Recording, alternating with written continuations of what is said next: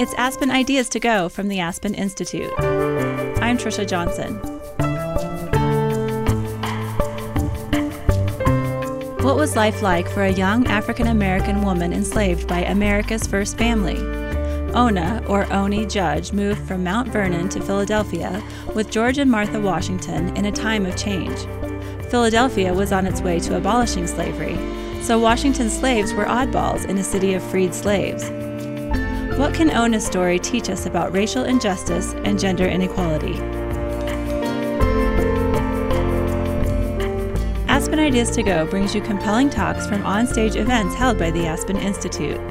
Today's discussion is from the Alma and Joseph Gildenhorn book series. The Institute is a nonpartisan forum for values-based leadership and the exchange of ideas.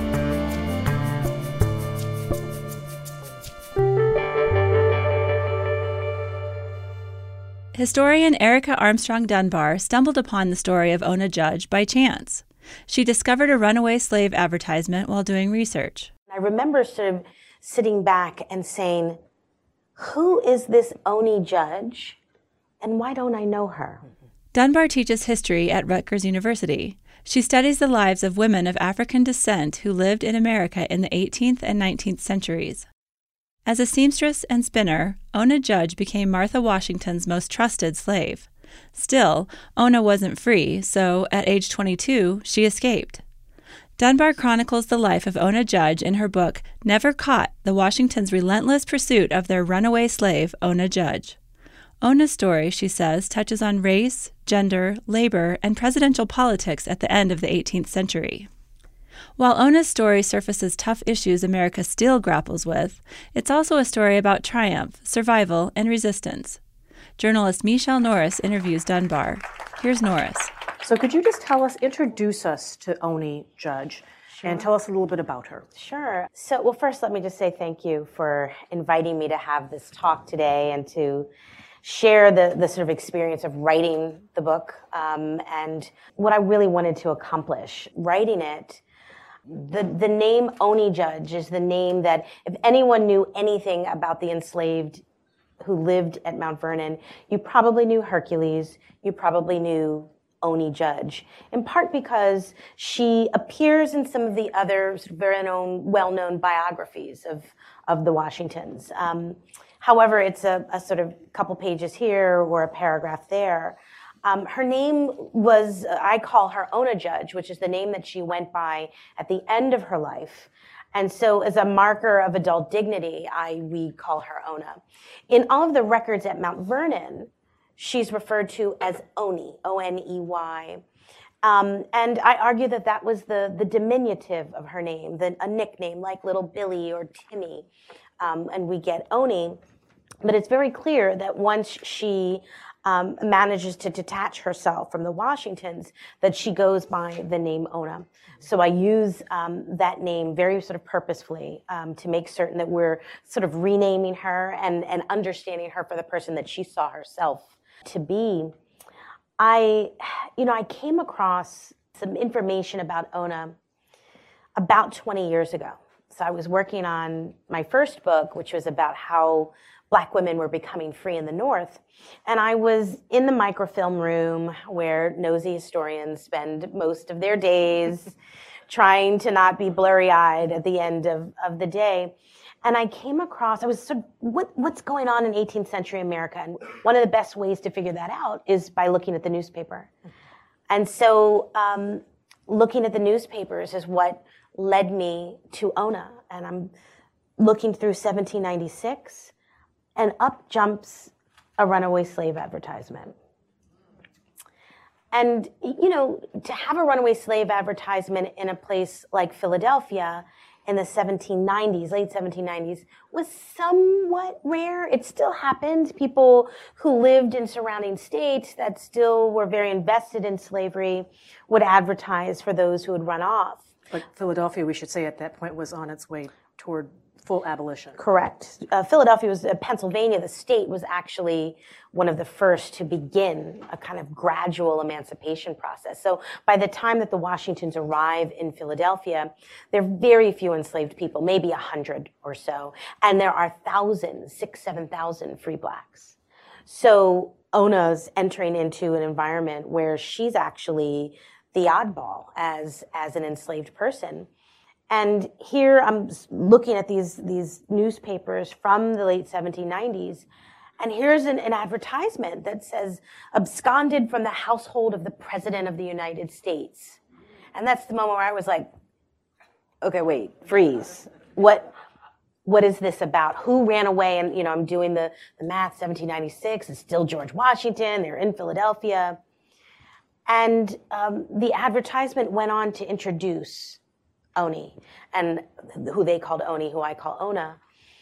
And that was my first encounter with her in the archives. And I remember sort of sitting back and saying, who is this Ona Judge, and why don't I know her? And much like, as you were saying before, the sort of people who we don't know much about, who have these kind of important lives, yet they have not been included in the sort of traditional narrative of history. Oney sort of jumped out at me, and I thought, what happened to her? She ran away from the most powerful man in the United States at this moment. Was she able to stay free? Was she able, or rather detached, not free? And I actually don't use the word free and freedom a lot in the book, because the reality was that Ona was a fugitive, and that she would spend nearly half a century as a fugitive. But it was that initial spotting of this runaway slave advertisement that really began a 9-year journey of researching and writing this book.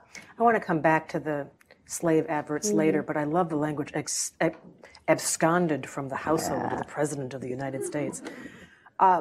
There's a section of the book that I want you to read, if you don't mind, that helps us understand who she was and how her life was upended. Sure. George Washington had a very comfortable life in Mount Vernon, comfortable in terms of his creature comforts, but actually tough. It was hard to make a go of it. Sure. He actually was, in terms of financial stability, we know that he really struggled. But it was, if you've been to Mount Vernon, you see how beautiful it was. She understood life. She had friends there. She had siblings there. Her mother, Betty Davis, was there. And then, as George Washington became president, he moved to the East Coast, the Eastern Seaboard, and took a small number of slaves with him. And this was quite an adventure, and for some it represented opportunity, because they knew that they would be moving among a sea of free black people.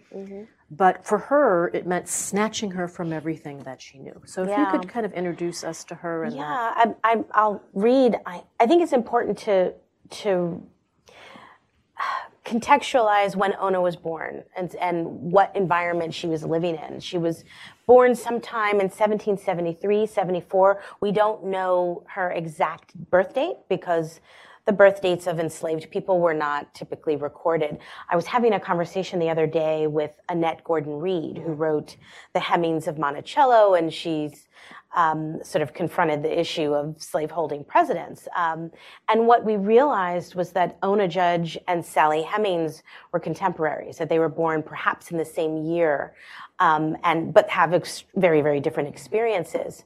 Ona's born 1773, 74 at Mount Vernon. Her mother is a woman named Betty, who was what they call a dower slave. She came with Martha Washington from her first marriage. So Martha was married one time before George. Her husband died, and it really kind of left her as one of the wealthiest widows in the Chesapeake. And so when George married Martha, my grandmother always says that George married up, right? That he married into some money. And in part, when we think about sort of property, land, as well as slaves. And so Martha brings enslaved people with her to Mount Vernon. And one of those enslaved people was Betty. That would be Ona's mom.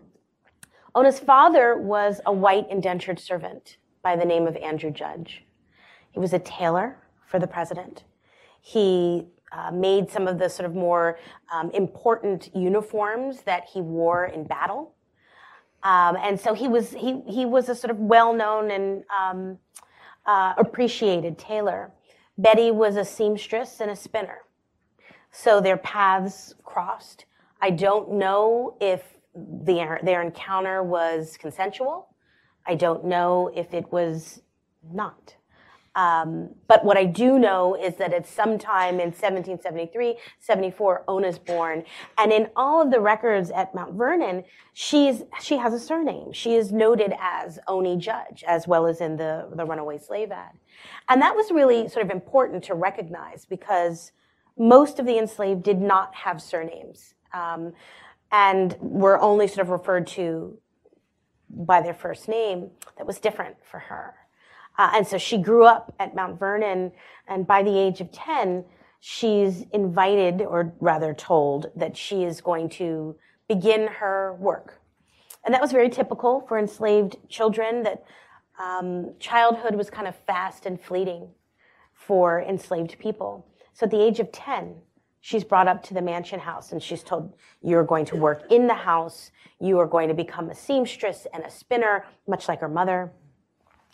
And she does this, and in some way and I'm still looking for a good term for this, but she basically becomes Martha Washington's top slave, her preferred slave. So when George Washington is unanimously elected president, and he has to move to New York, they make the decision to bring 7 enslaved people with them to New York, and Ona's one of them. And so I'll read, it's really actually very important that we're having this conversation today, because today is actually George Washington's birthday, right? His 286th birthday. So I think it's even more kind of poignant that we're having this conversation today. But I'd like to read for a moment from the book, the moment that Ona is forced to leave Mount Vernon and what it means to her and to the family that she left behind. The young Ona Judge was far from an experienced traveler.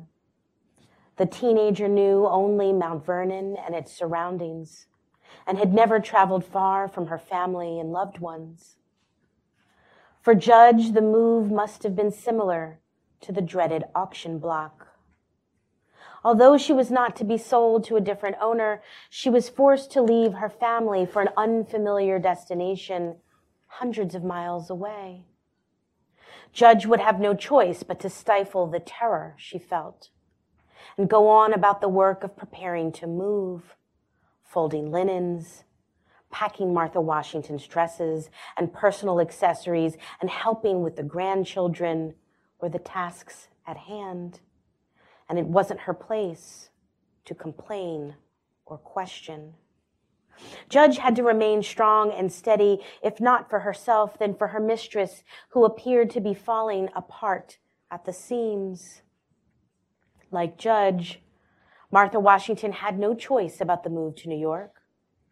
Her life was at the direction of her husband, who was now the most powerful man in the country. Mrs. Washington and Ona Judge may have shared similar concerns, but of course only Martha Washington was allowed to express discontent and sorrow. Martha Washington was unhappy, and everyone knew it, including her frightened slave. The president's nephew, Robert Lewis, would also soon be made aware of it. When he arrived at the estate on May 14th, things were in disarray. Lewis, who served as Washington's secretary between 1789 and 91, was chosen to escort his aunt and her grandchildren to New York, but was surprised and a bit concerned when he arrived to find a frenzied and hectic scene. Lewis wrote, quote, everything appeared to be in confusion, end quote, the manifestation of Mrs. Washington's conflicting feelings. Robert Lewis described the departure, which finally took place on May 16, 1789, as an emotional moment for the slaves and the First Lady. He wrote, after an early dinner and making all necessary arrangements, in which we were greatly retarded, it brought us to 3 o'clock in the afternoon when we left Mount V. The servants of the house and a number of the field Negroes made their appearance to take leave of their mistress. Numbers of these poor wretches seemed greatly agitated, much affected. my aunt equally so. Betty, Ona Judge's mother, must have been one of those agitated slaves. Not only was she losing her 16-year-old daughter, but she was also losing her son, Austin, who would serve as one of the Washington's waiters. Austin's wife, Charlotte, and their children would have joined in the morning. Betty watched her children leave Mount Vernon, a reminder of what little control slave mothers had over the lives of their children if she found any comfort that day. It would have been that brother and sister were traveling together. Austin was older and male and could look out for his younger sister, but still Betty knew that her relationship with her children would never be the same. Thanks for listening to Aspen Ideas to Go. Today's moderator, Michele Norris, is featured in another Ideas to Go episode.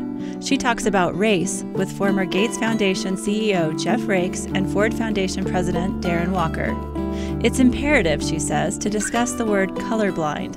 And it's time that we start talking about this particular word because it can, in some ways, prevent things from happening. Some people feel it can open new doors, but it's something that we need to examine with our eyes open. Find the episode, Why We Need to Talk About Race, by searching Aspen Ideas to Go in your favorite podcast player. There's also a link in our show notes. Back to today's show. Here's Michele Norris.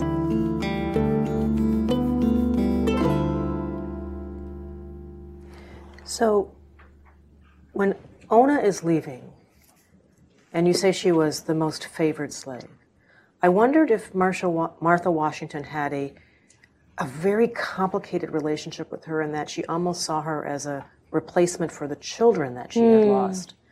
She had lost all her children, was raising her two grandchildren. They had moved into the house, and Ona was the principal caretaker for them. But I just was wondering if that added a different kind of dimension to their relationship, because she really did trust her quite a bit. She did. You know, when you chose someone to be your top slave, it meant, and I'm still working on a term for that. We need a better term, but it means that you're entrusting that person with the most intimate of responsibilities. So it meant that Ona was helping her bathe. Ona was brushing her hair, was making some of her clothing, and then later on at least taking care of it. She went on all of Martha Washington's social calls with her and really had to practice this art of being ever present, yet invisible at the same time. And I'm not certain that Martha Washington sort of had a sentimental kind of connection with Ona. I think Martha Washington was a woman who had lived through great loss and had watched her world kind of turn upside down time and time again. Her first husband, he dies. Relatively 7 or 8 years after they were married, all of her children die before really adulthood. One lives and dies fighting in the Revolution. And so she really has only these grandchildren left. And her husband's often on the edge of death himself. Exactly. So by the time that she marries Washington, who has significant health issues before his presidency and then throughout it, I think Martha was someone who was very kind of emblematic of the 18th century in that nothing was really predictable, that things were uncertain. And at least in Ona, there was stability. There was a young woman, who spent most of her time with Martha. She knew her likes, her dislikes, she learned that quickly. And so I think there was more of a reliance upon her, upon Ona, to be the constant. To be the through line that would help her go through this transition. Right. I mean, her mother, Ona's mother, Betty, was a favored slave as well, which is part of the reason that Martha brought her to Mount Vernon. And in many ways, that baton was passed to Ona. So your words are important in this also, and you do use the word slave, but you often use the word bondsman and bondswoman. And enslaved, right. And enslaved. And is that because just having to repeat the word slave over and over again was just so difficult? Yeah, I have a note in the sort of beginning of the book that as a scholar, as a historian, we typically refer to people as enslaved people, right? It's a reminder of the action that was placed upon them as opposed to it being an identity, right? And so to use the word enslaved over and over again, when you're also sort of thinking about narrative flow and the arc, I have a kind of disclaimer where I say, look, I prefer to use the term enslaved, but as I was writing, there were moments where the word slave was substituted. But for the most part, and for the students who were seniors in high school, as you move on to college and you take your history courses, you'll know to refer when you're taking your 18th and 19th century history courses, you'll know that the actually appropriate way to refer to people who were in bondage is to call them enslaved. Well, speaking of history, you've chocked the book full of all kinds of history, and I was wondering if you were looking for moments to actually bring people along and introduce as much history as you could. They're a little side, like almost, I don't want to say they're tangential, but we take a sort of a side street, I'll call it that, to learn about the time that Benjamin Banneker predicts an eclipse, and everyone thinks he's crazy, and then the eclipse happens, and they think, oh, he actually is smarter than we thought he was. And you do that over and over and over again. Was that in the way that if you're a parent, when you put a lot of vegetables into the spaghetti, they will be consumed some way without even them knowing it. Exactly what I was thinking. I think after writing Ona's story and spending 9 years on the project, it became very clear that I could, of course, introduce her and her biography, her life's story, but she also became this sort of fabulous portal to understand the founding of the nation through the eyes of an enslaved person, as opposed to kind of a top-down founding fathers narrative that we've all heard about, and you all read about, cherry trees and wooden teeth and cannot tell a lie in elementary school. And this was an opportunity to really show the history of the early republic, the history of the founding of the nation. And what's so wonderful about Ona is that because she travels, right? She travels from Virginia to New York, eventually to Philadelphia, and then later on to New England. She's basically covered all of the new nation. One of the very few people who were enslaved, who did that, and who left some kind of record about her enslavement. So it gave me, I'm a history professor. That's my job, to teach history. And so Ona's life gave me that opportunity to think about things like how slavery was ending in the North, but becoming much more entrenched in the South. What did the laws look like regarding returning fugitive slaves? What did it mean to be a slave who worked in the household as opposed to in the fields, and trying to kind of break through some myths about what it meant to be a household slave as opposed to someone working on growing wheat or tobacco on Mount Vernon's many, many farms. And so her story, as I said, gave me that opportunity to talk about race, to talk about gender, to talk about labor, to talk about also, what's happening with kind of presidential politics in the end of the 18th century. Her life allows me to do all of that. And to talk about hard truths. Yeah. One of the things you return to again and again and again for women who were enslaved, the constant threat of assault, of sexual assault. Yeah. She, as the caretaker of the young children, slept in the house and actually slept in the next room. And you talk again and again, because you apparently want people to understand what that meant for women. Yeah, I think there's this false understanding of what a field slave and a house slave supposedly were, right? And there's this sort of idea that or stereotype, that if you were working in the house, your job was easier, that you weren't in the fields from sunup to sundown. And what I tried to do with this text is to show us that it's more complicated than that, and that working in the household of a slave owner was extremely difficult because you were always on duty. Your work was unyielding. You were always under the kind of microscope of your owner. And so an owner's bad mood, whether it was because of, I don't know, the accidental breaking of a dish or inconveniently timed bad weather, if you are the enslaved person living in the house with access, constant access to your owner, that became difficult, problematic, sometimes violent. Forget about the difficulty of cooking and cleaning in the 18th century without electricity, without, it meant being up very, very early to prepare breakfast. You're baking bread yourself. You are plucking chickens. How do you do the laundry in New Hampshire in February in the 18th century?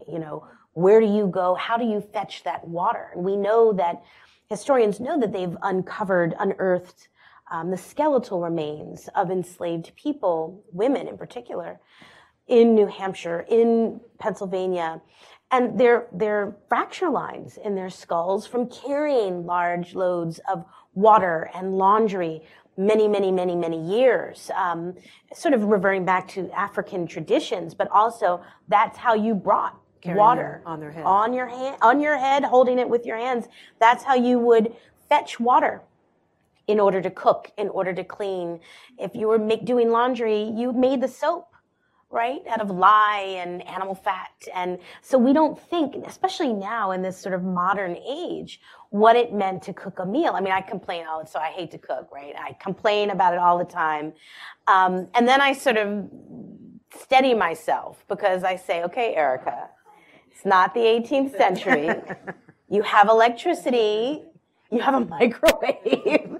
Things that make life, technology that has allowed life to be easier in the domestic sphere. But for these people, for Ona, this was back-breaking labor that was intensive and constant, aside from the fact that you were physically vulnerable because of your space, your proximity to not just your owner, but your owner's sons, your owner's grandsons and nephews and relatives and friends, that all enslaved women knew that they were constantly vulnerable to sexual attack. And that's another sort of hard truth. We have to understand that slavery was a system that was perpetuated by forced breeding, by rape. And so I think about the narrative of Harriet Jacobs, another woman who ran away much later, who wrote that, at a young age, young enslaved girls were told kind of what could happen, the ways to try and avoid it. But it's sort of the story, I'll make the comparison. Historians don't like to make this kind of 21st century comparisons. But I have a 13-year-old son, and one of the conversations that I had to have with him was what to do if you're pulled over by law enforcement when you start driving. As a black boy, what do you do? How do you negotiate that situation? What is your strategy to try? And of course, it's his job to come back to me alive, right? The talk. And with young girls like Ona and others, gotta talk as well. And we don't, we know this also from Sally Hemings and Thomas Jefferson. We understand that encounter and relationship where he fathered, her children. And so this was something that Ona was always cognizant of wherever she went. And I think that's symbolic of enslaved women, period.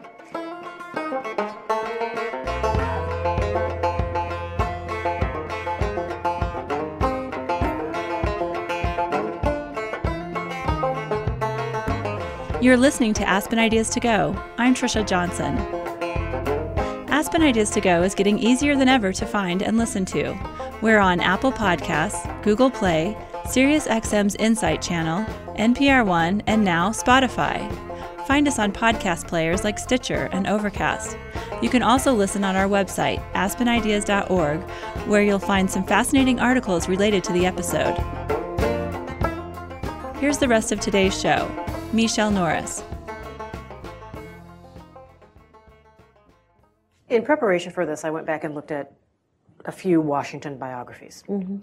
And I was struck by how little they actually talk about slave ownership mm-hmm. and how he governed, not just the country, but how he governed the large number of slaves, both his own and the dower slaves that he had. And it's interesting that people chose to skip over that because you learn something essential about him and about the formation of the country in figuring out how he handled the people that he held in bondage. Yeah. And so I was wondering if you could talk a little bit about what you learned about him in the letters that he wrote, in the correspondence with he and his secretary Lewis, mm-hmm. In the way that he treated people who did escape, mm-hmm. And the way we'll get to the decisions he made about going back and forth to Philadelphia in a minute, mm-hmm. but just what you learned about how he and Martha Washington governed those they held in bondage. And then also if you could talk a little bit about those that were held in bondage, the rest, the other 7 that came with him to Philadelphia. Because I love to cook, mm-hmm. I would like you to talk a little bit about. I would love to hear a little bit more about Hercules because he's a really interesting character. A fantastic character, person to know. I think one of the things I didn't anticipate when I began this project was how much, I don't necessarily call myself a Washington biographer, but once you're sort of in those weeds, I've learned way more about Washington than I ever really sort of thought I would. And I think what's so interesting about him is that he's a study of someone who changes over time, right? We all sort of change over time, but it was interesting to compare him and Martha Washington and their views on slavery and the way they, as you said, sort of maintained or regulated, controlled the House and the enslaved people who lived there. George Washington was someone who was born into a slaveholding family. At the age of 10 or 11, he inherits slaves from his father. So he's always lived as a slaveholder, as a Virginian, who owned slaves. And so when he and Martha marry and combine their assets and he takes over control of all of them, it's clear Martha actually brings many more slaves than he actually has. And their opinion about slavery, at least for Washington, it changes. And I really do think it's his time in the North, his time with the Revolution, having friends like the Marquis de Lafayette, who was like, George, this whole slavery thing, let's rethink this. And so in his writings, you see, you follow him as a young man and then as a general who is buying and selling slaves, who is putting out other advertisements for runaways, and then a man who becomes sort of president and has been exposed to what is now a new nation, who begins to question slavery. And, he writes at one point that he wishes to, quote, get quit of his Negroes. He writes this phrase. But then he goes on to basically say, well, but if I set my slaves free, many of them have married into Martha's slaves, and then the families will be torn apart, so I can't do it. And there's, I know. I know. I heard the teeth sucking. There are excuses. But I do think one of the reasons we haven't talked so much about Washington as a slaveholder compared to, say, a Thomas Jefferson is because he does something at the end of his life that the other founding fathers did not do. And that is he makes the decision to emancipate his slaves upon the death of Martha. And so, when George Washington dies, and I have sort of thoughts about why and how he made that decision to basically relinquish a tremendous amount of wealth by emancipating enslaved people. But the reality was that Martha and George Washington had no biological children together. George had no biological children. And so there was no son waiting for an inheritance, right? Which is how everyone passed down everything in the 18th century. Your name, your property, your wealth, everything. And so I think in some ways that loosened expectations of what he would do. And so I see, he did in death what he would not do in life. And, Martha, who realizes that the only thing standing between 120 odd people's freedom was her life, quickly made the decision to set them free early. Like, they didn't have to wait for her to die, and so, there's this kind of interesting letters that come from Martha Washington to Abigail Adams about, her feeling nervous that there were fires at Mount Vernon. And so she's like, oh my, what's going to happen here? Yeah, let me just set those folks free. She never sets any of her slaves free.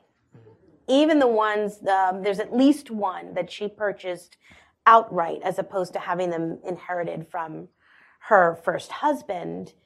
And she sets none of them free. And so what I was able to do also in the book with the research is I tracked where they all went. But in some ways, Martha and George Washington are kind of study in contrast and a study in how ideas about slavery were changing for everyone, including the President of the United States. And changing for those who were enslaved also. So could you talk a little bit, I loved hearing about their lives also, their interior lives, and how they had to navigate. So for instance, if you were a postilion, which meant you drove the coach, right. You were in a new city.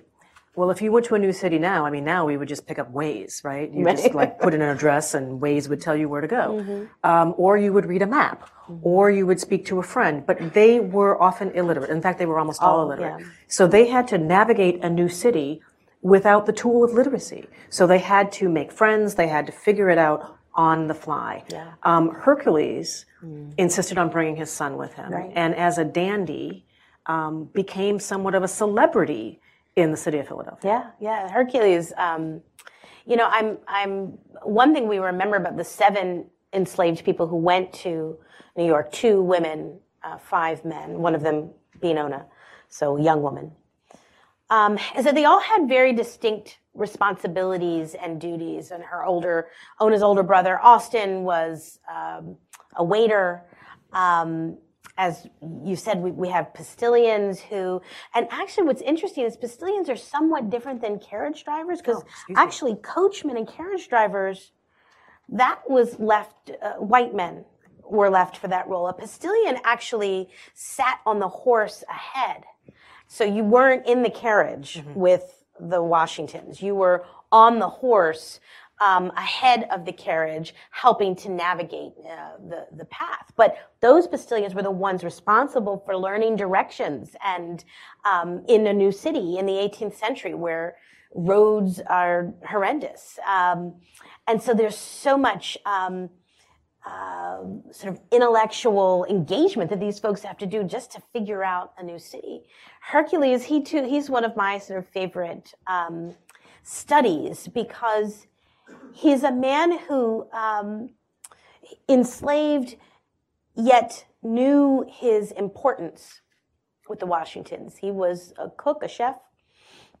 And he was Washington's favorite. And this was important for a man who, had one tooth left in his mouth when he appeared as president. It's the truth, that when we think about the 18th century and sort of dental disease and what have you, Washington was in a great deal of pain because of horrible dental issues. So by the time he becomes president, he literally has one tooth.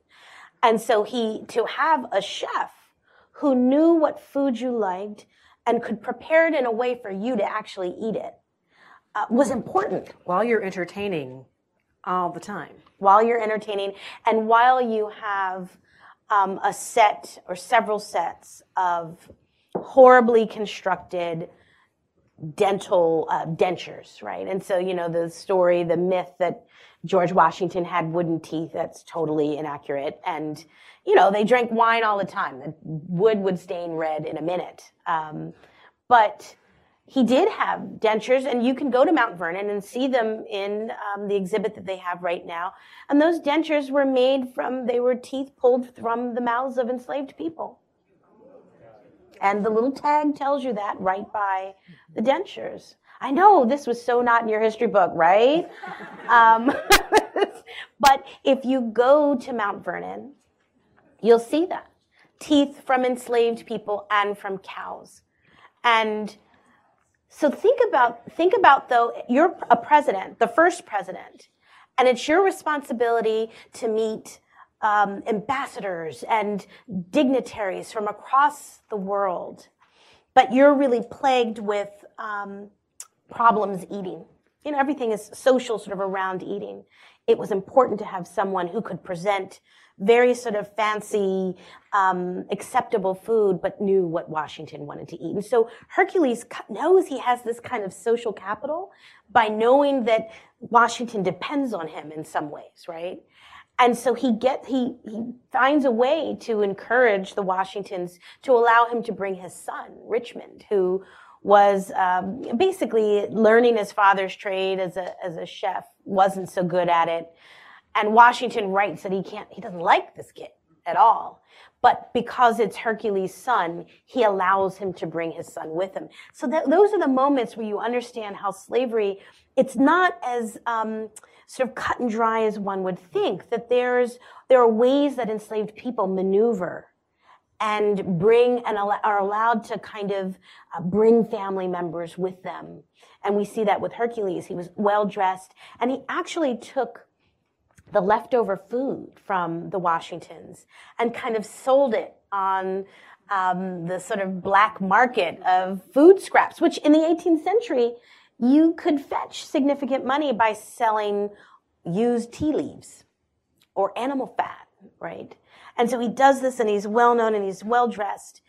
And the Washingtons actually become nervous, right, about him, that living in Philadelphia might tempt him to do certain things. Well, that's an interesting point to talk about living in Philadelphia. Mm-hmm. Because they move to Philadelphia, where, as you noted, there are thousands of free people of color. Right. And they bring a cotillion of enslaved men and women. And they have a little bit of a blind spot because they don't understand the psychology of what that would be like. Imagine if you are a small number of people who are enslaved and you're surrounded by free people of color who are going where they want, who have agency over their lives, who are starting businesses, who are worshiping on their own terms. Mm-hmm. And they also have a blind spot about a law that holds that if you stay in, maybe you should explain this, if you stay in the city for a certain amount of time, freedom is yours. Right. So there's this, I think what becomes very clear is that the Washingtons were unwilling to live without slave labor, even though they were in the North. In New York, slavery was still somewhat, all the sort of founding fathers in New York, the governor, they owned slaves. So that it wasn't as sort of touchy a subject when they were in New York. And they had gone to New York first. They went to New York first in 1789. They moved to Philadelphia in November of 1790. So the stay is short there. And they encounter a completely different environment in Philadelphia, in part because of a sort of large Quaker presence, and the move to end slavery. So the Gradual Abolition Act that was passed in Pennsylvania 10 years before they arrive had a law in it, and it stated that if you were a non-resident, and if you came to Pennsylvania with your slaves, you could only stay for 6 months. And then after that 6-month period, if you didn't leave, your slaves were emancipated. Yes, that's, a moment where you're like, dun, dun, dun. Like, that's going to be problematic. And they learn of this from the Attorney General, who comes to the House and says, by the way. Right. The Attorney General pays a visit to the Washingtons. George is down on a Southern tour at the time. Martha Washington and the Secretary Tobias Lear receive him. And he basically comes to them and says, look, you've got a problem here. My slaves found out about this law, and they basically recited it back to me, and now they're free. So you may want to think about that. and there was nothing that he could do about it. So the letters that go back and forth between Tobias Leo, the secretary, and George Washington, this is a moment when I'm reading through Washington's papers and I'm like, oh, George writes, that basically they're going to create a slave rotation plan. And then every 6 months, these are George's words, not mine, don't shoot the messenger, that every 6 months they would rotate their slaves from Philadelphia back to Virginia, in essence, restarting the clock, right, on slavery. And if going to Mount Vernon was an inconvenience, a quick trip to Trenton across the river would, in essence, do the same thing. They'd go out of state and come back in. So, so it's a moment where George Washington isn't necessarily breaking the law, but he's breaking the spirit, right, of the law. And he writes that he wishes to have, to deceive the public.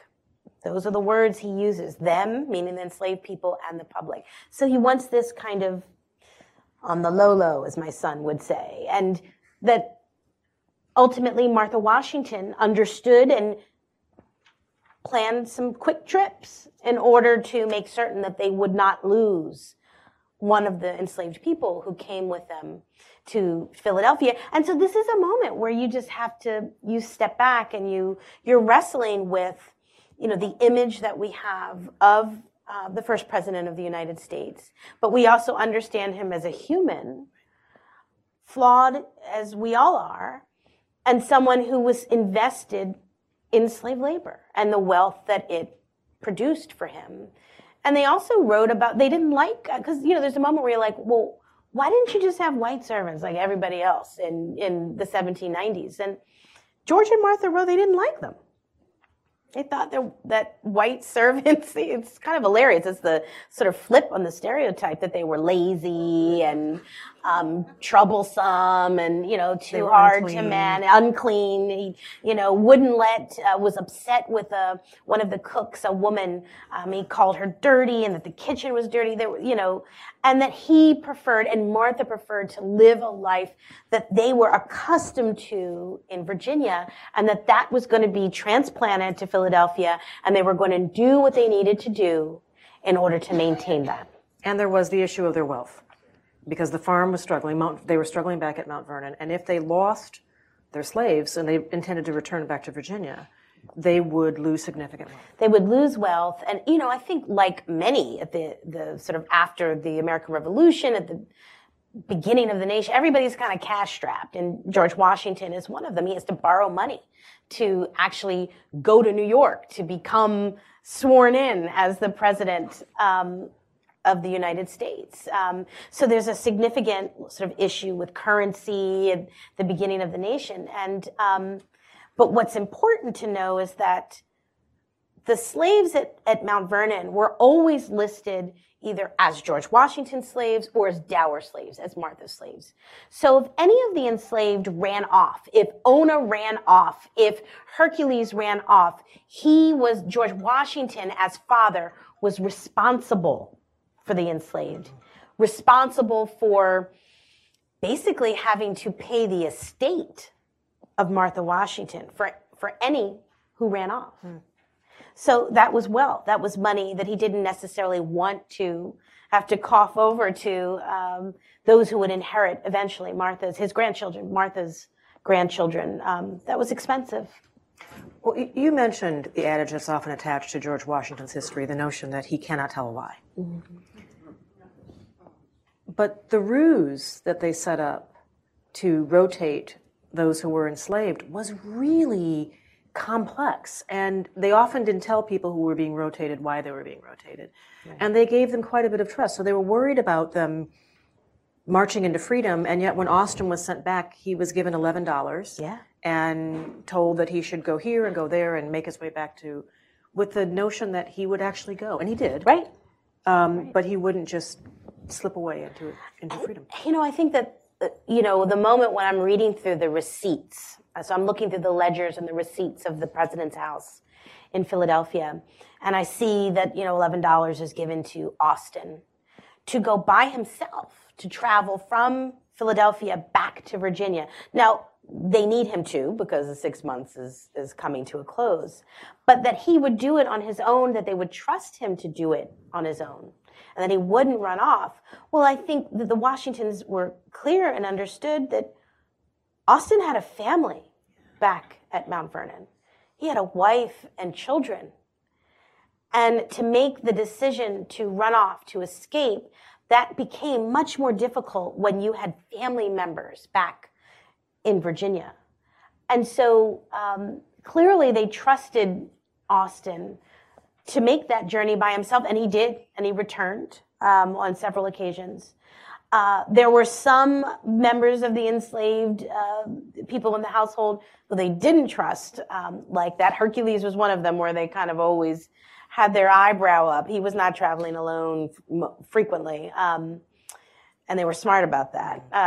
And so it once again shows us the complex nature of slavery, that you could have an enslaved person working for you who could totally have run off and absconded with that $11, but didn't.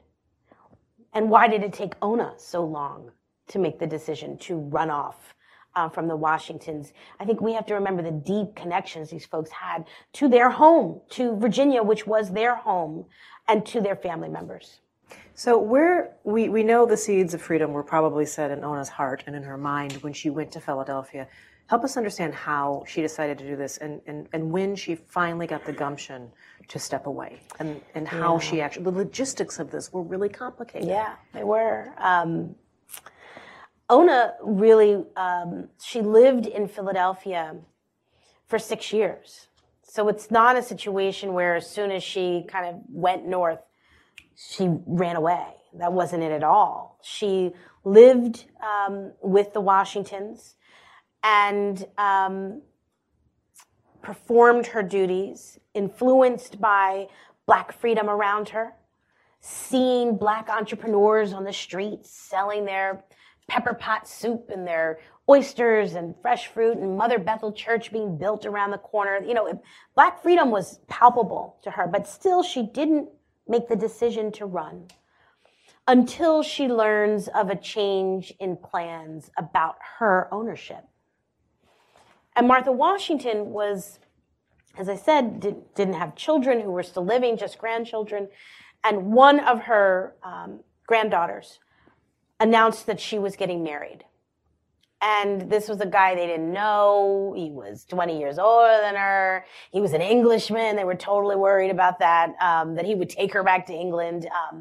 He was also a man who had spent a good amount of time in India and had 3 biracial children with an Indian woman. So he was a total wild card, right, for the Washingtons. And so when they find out that their granddaughter is marrying, they're upset about it, but they make a decision, okay, we will give you our approval.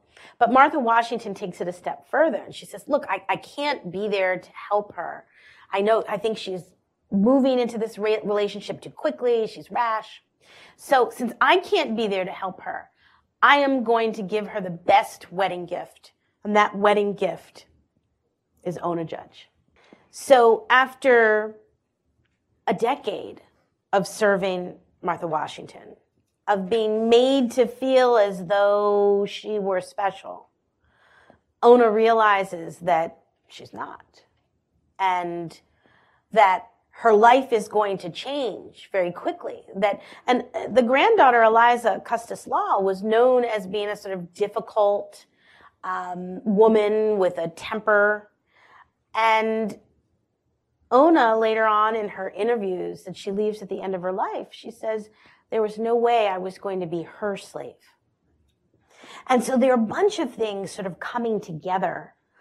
The influence of Free Black Philadelphia, knowing that her ownership is going to change, that Martha Washington has basically discarded her, that prompts her to think very differently about her future, and that this was her moment. This, if she was going to try and escape, that escaping from Philadelphia would be far easier than escaping from Virginia.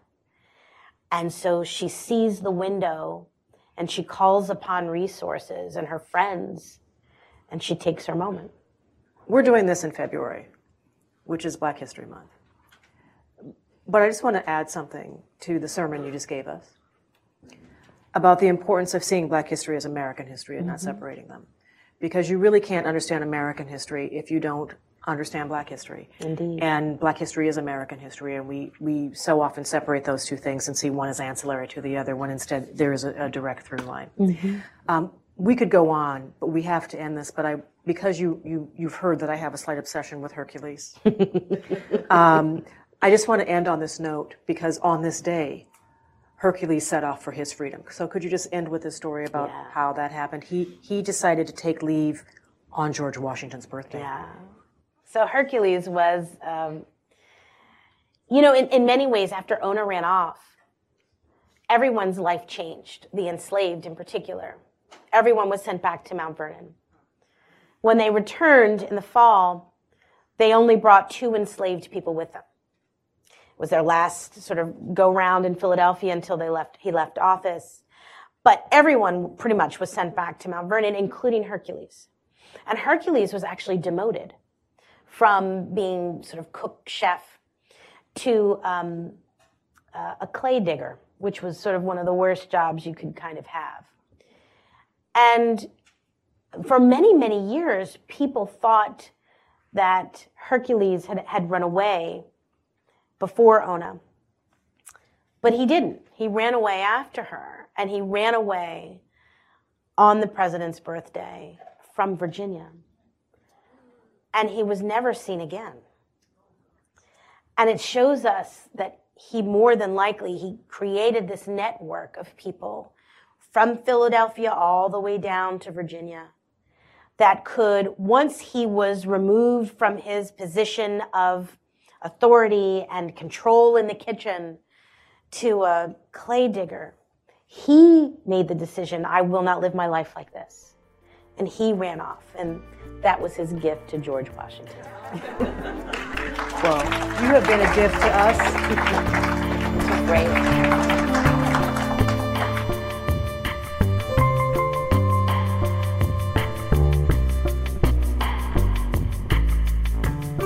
Erica Armstrong Dunbar is the Charles and Mary Beard Professor of History at Rutgers University. Her latest book is Never Caught.